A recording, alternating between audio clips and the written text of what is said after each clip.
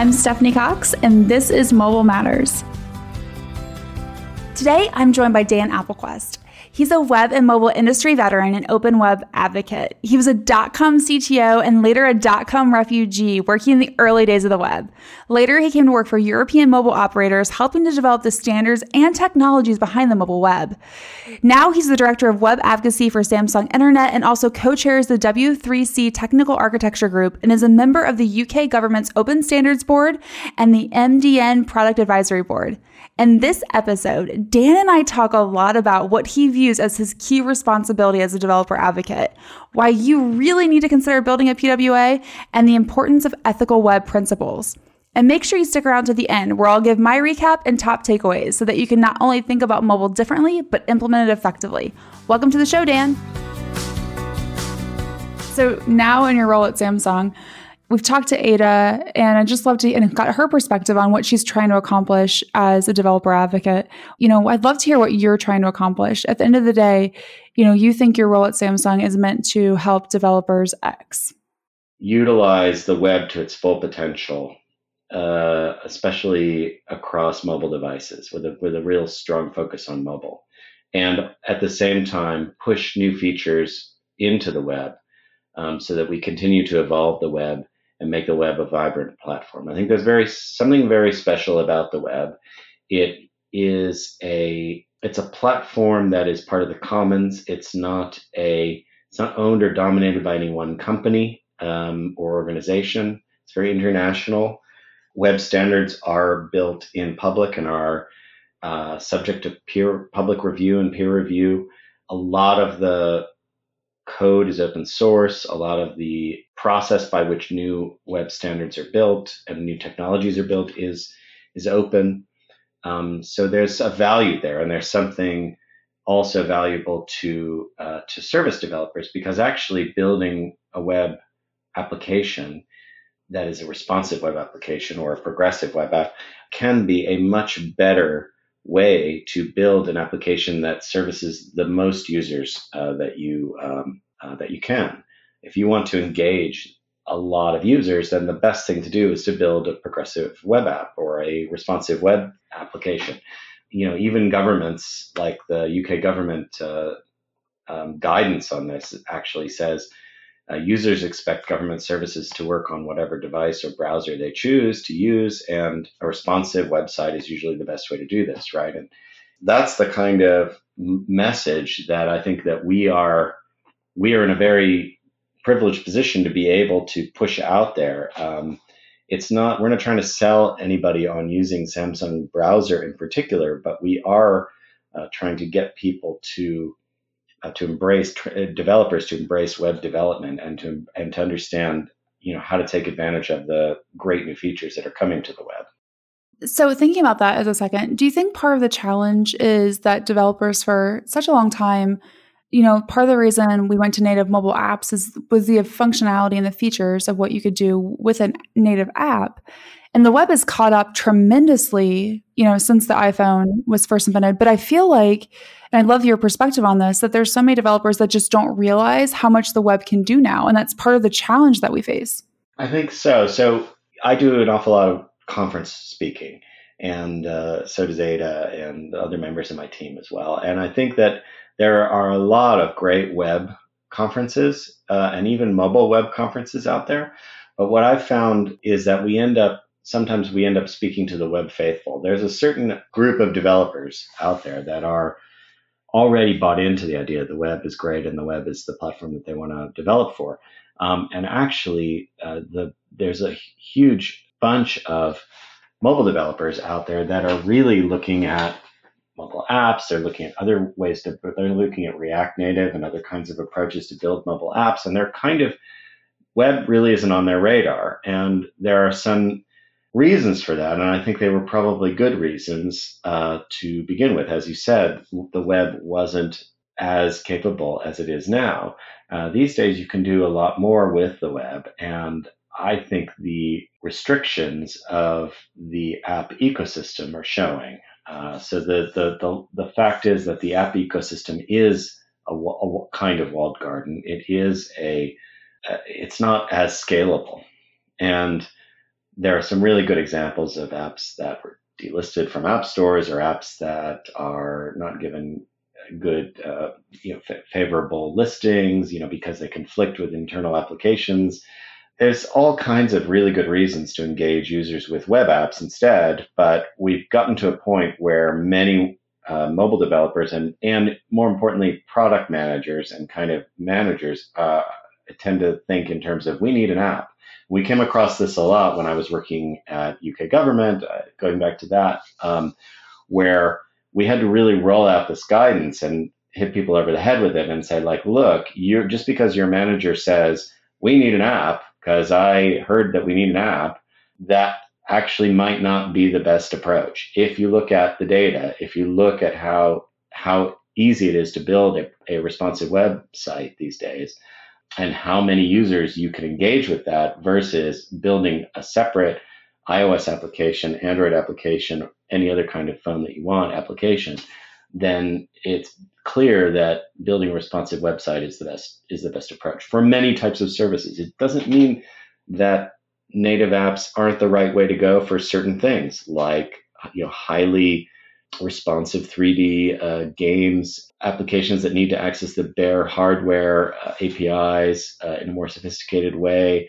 applications that need to access the network more in a more sophisticated way. That the browser will always be an intermediary between the web application and the underlying hardware. So if you're writing a racing game or a 3D game that really requires fast 3D graphics, it might not be the best thing. On the other hand, we are also catching up with the work that Ada is doing on immersive web, where we're really getting there with, at least for some types of experiences, being able to offer immersive 3D VR and AR experiences, even with web technology. So the web is catching up even in those spaces.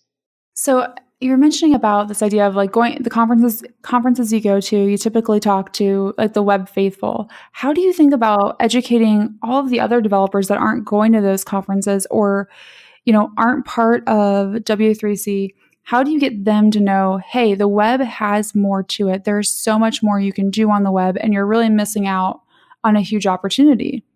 Well, so I did a lunchtime talk at a company called Pivotal a couple of weeks ago, and it was exactly this kind of crowd, really. I mean, maybe half the crowd there, and it was that Pivotal is a company that builds applications for people and or for clients, and half the people there, had kind of heard about progressive web apps. The talk was specifically about progressive web apps, but there was still a lot of a kind of quizzical faces, and it was absolutely the right crowd to be talking to because it was people that really haven't heard the message yet. So that's that's an ideal space to be in when you're doing advocacy work, right? Because it's clear that there's a lot of people that need to be advocated or that haven't heard this message yet, and that's where we try to put more of our energy. So I'm going out to Romania next week to speak at DevTalks Romania. It's not a web conference. They do have a web track, but it is a general development conference. Spoke at another conference in Austria last year called We Are Developers. And, again, it's an audience that is generalized. It's not, yes, we are also speaking at web conferences, and we're speaking at a very, very cool conference coming up at the end of September called ViewSource, which we've been collaborating on because we're a partner in MDN, which is a very exciting initiative. Now MDN is kind of like this, what used to be called Mozilla Developer Network is now this kind of cross-browser initiative called MDN, and so we're collaborating with other browsers to put that together. That's going to be very exciting, and that's definitely a web faithful conference. It's going to be great, though. But I think we also try and balance it out. You just mentioned progressive web apps a couple times now. So I would love to, which personally is one of my favorite topics, because I think they really are the future of mobile and the web. And someone that's done native apps for more than a decade, they solve a lot of the problems and challenges I think that you face with a lot of native mobile. So how did you first get involved with progressive web apps? Kind of what is your story there? How did you know this is something that you think can really take off? Well, I started to become excited about the idea of web applications that could take over and kind of become more intrinsic applications on the device. Actually, even before even in pre-iPhone days, we were talking about this initially. We were talking about the idea of mobile widgets that were based on very early kinds of HTML, very cut down HTML. Then I was going to say, I think that's a really interesting point because a lot of people think the idea of progressive web apps has only been around for the last 3 years. But to your point, the concept of a web app started even before the iPhone. Oh, and I think absolutely. If I'm right, Steve Jobs said the iPhone initially was going to run web apps. Yes, and that's why they were the first phone to actually launch this save to home screen approach. So some of the first web apps that I remember some early web apps, like for instance, Financial Times launched a web app, which this was pre-progressive web apps time, but it was post iPhone already, and they had some messaging in their application about here's the save to home screen button, use this button.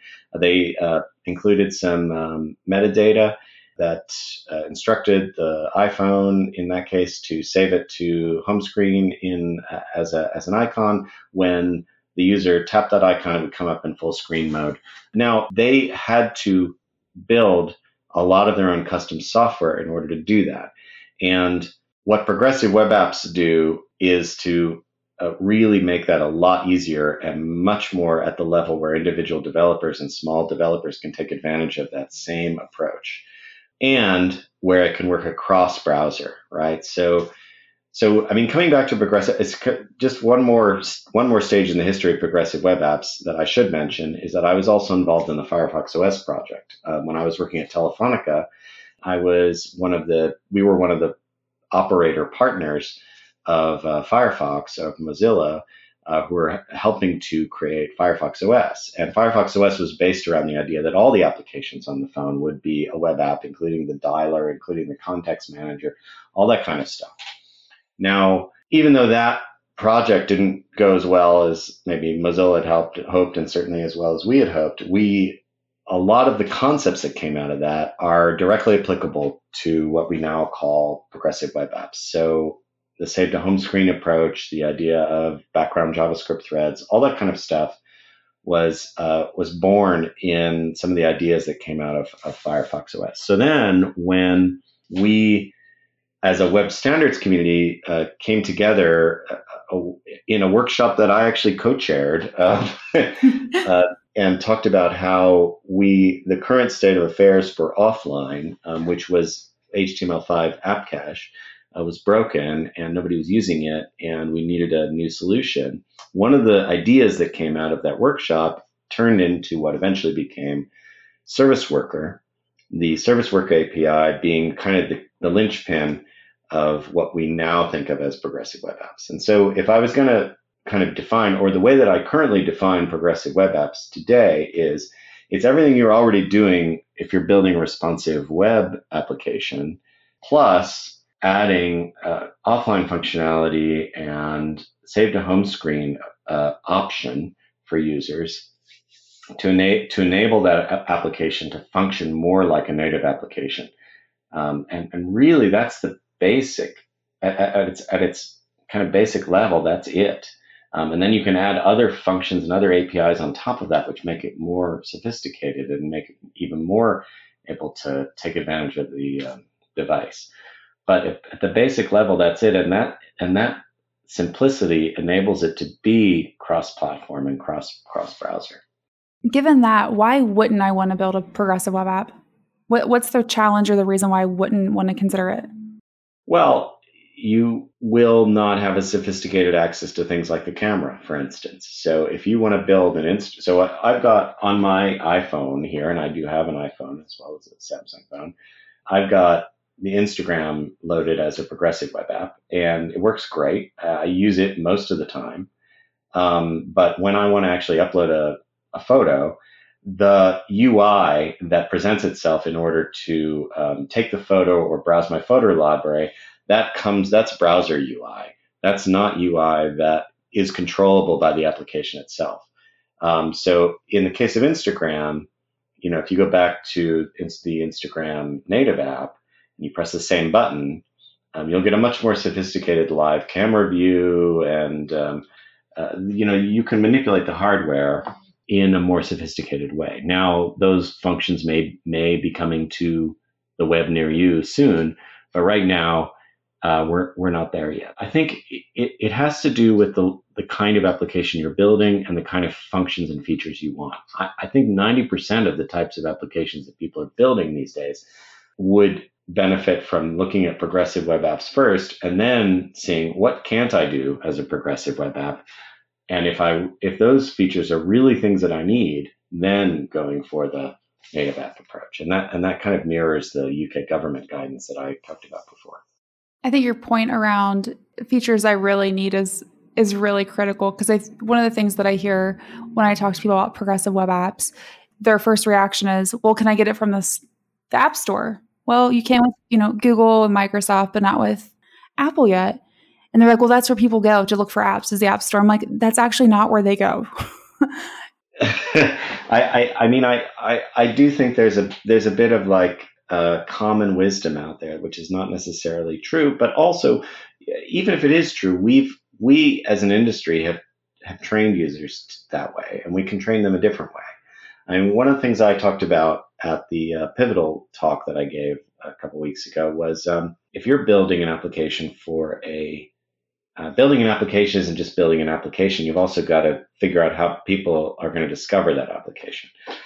When I'm traveling on the tube here in London, I often see ads for new applications, like new food delivery applications. And when I see one of those ads and it says, look us up on the App Store, I always facepalm, because I know what the experience is like. First of all, you as an app developer, as a company, as a startup, you're sending your potential customer into the hands of a department store.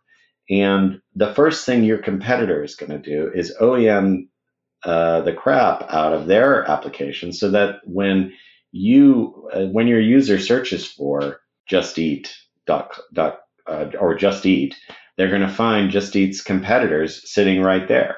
So first of all, you've just opened yourself up to competition, and you don't control that experience. If you send the user to the App Store, you do not control that experience. There's a lot of friction there. You've just made it really much more difficult for the user to actually get your application.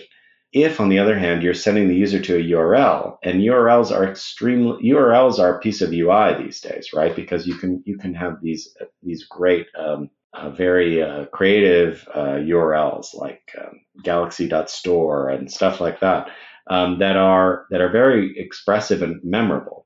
If you send users to a URL, then you control the experience. And even if your intention is to send them a native application, you still are in control of that experience, and you can send them to the exact page of the exact application that you want them to install. Or even better, you can build a progressive web app and immediately start engaging with them right there in the context of the web. So I think that's a learning that we need to do. It's a learning for developers, and it's also we need to retrain users and ideally stop putting these kinds of calls to action for go find us on the App Store. Replace that with a URL, replace it with a QR code, replace it with something else that goes directly to that web experience.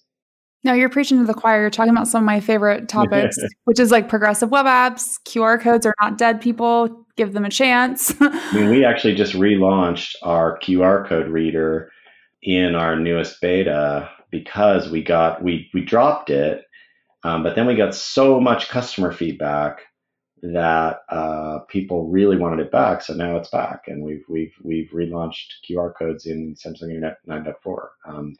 And I think that's very cool, because I personally am a big fan. But I mean, I'm a fan of them as a way to get to the URL, because as a web technologist and as a web architect, the URL even is a kind of fundamental architectural plank of the web. Even underneath HTML, JavaScript, HTTP, all that stuff, the URL is something that underpins everything. And And as long as we build stuff on top of URLs, then we can take advantage of that web architecture that's built on top of it. Thinking about the web for a second and where it's headed, what do you think the next 3 to 5 years look like for the web itself? Well, one of the things that we're very excited about is the immersive web, and you talked to Ada probably about some of that. That's not only about bringing virtual reality and augmented reality applications to the web, but it's also about immersive 3D graphics. Being able to making it commonplace to start engaging with 3D environments in every web page or in web pages as we surf around the web. I think some of the other things that we're looking at are payment, making payment more intrinsic to the web. Web payment is a spec that Samsung has been working on along with other players, including banks and others. We've seen how powerful it can be when you can pay for something immediately from a web page using an on-device payment technology such as Samsung Pay, Apple Pay, Google Pay. There are a bunch of these different kinds of on-device payment technologies, and integrating them into the web, bringing those to the web, makes it very powerful. I've seen these being used really effectively in political activism, actually, to give to candidates. Because if you're reading an article and you want to give to, or if you're reading a call to action and you want to give to a candidate, you're not going to, and you're like walking around, or you're on public transit, or you're on a train or something like that, you're not going to want to reach around and look for your card and type in a card number and all that kind of stuff. So being able to use that kind of thing on the web, I think, is going to be a real game changer. More sophisticated, maybe less what's the word I'm looking for? Less excitingly, but exciting for me, is the idea of better user workflow for progressive web apps, better lifecycle management for them. So we've launched something called Web APK with our latest version of the browser, which signs progressive web apps and actually installs them as APKs on the device, on the Android device. That makes them even more seem like first-class citizen applications to the underlying device, and cements this or really even further lowers the difference between web applications and native applications. So I'm excited about that. I also am hoping that we as a web community are going to take some time to think about how the web is and needs to maintain its position as a more ethical platform. And actually, I just spent a lot of time in the last W3C Tag face-to-face meeting that we had refining a document that I've been working on called the Ethical Web Principles, which try and articulate this. And it's a bit of a manifesto. It's a little bit like, but it includes things that we already know as being intrinsic to the web, like accessibility is non-optional, security and privacy are intrinsic parts of the web. When I use the web, I can expect more privacy than using a native application. That's another good reason to use the web. Or I can be more in control of my privacy because I can choose a browser that enables me to install tracking blockers or ad blockers or that kind of thing. But also, when we are bringing new technologies to the web, should we be thinking about sustainability in terms of environmental sustainability, in terms of power consumption? Should we be thinking more clearly about how the web enables marginalized communities versus mainstream communities? And those are some things that I think that we need to do a bit more work on the web. And we need to understand, as we're bringing new features to the web, and the web is evolving and constantly bringing new features, how do we put the emphasis on this ethical thrust, which I think the web already has. The web already has the basis of that. So it's about building on that. So one of the things that you just talked about a little bit was making the web available for all people. What do you think are biggest challenges in really internationalizing it? So the experience that I have as a user in the US is, still the same for someone in a third world country that doesn't have the high-speed internet. it's another thing that kind of fits underneath that umbrella of ethical principles, really. I mean, when we are designing new web technologies or when we're designing websites, we have to think about users that are on, that your users are not always going to be people that are on the highest spec devices. It's not only people that are on, iPhone X's and Galaxy S10es.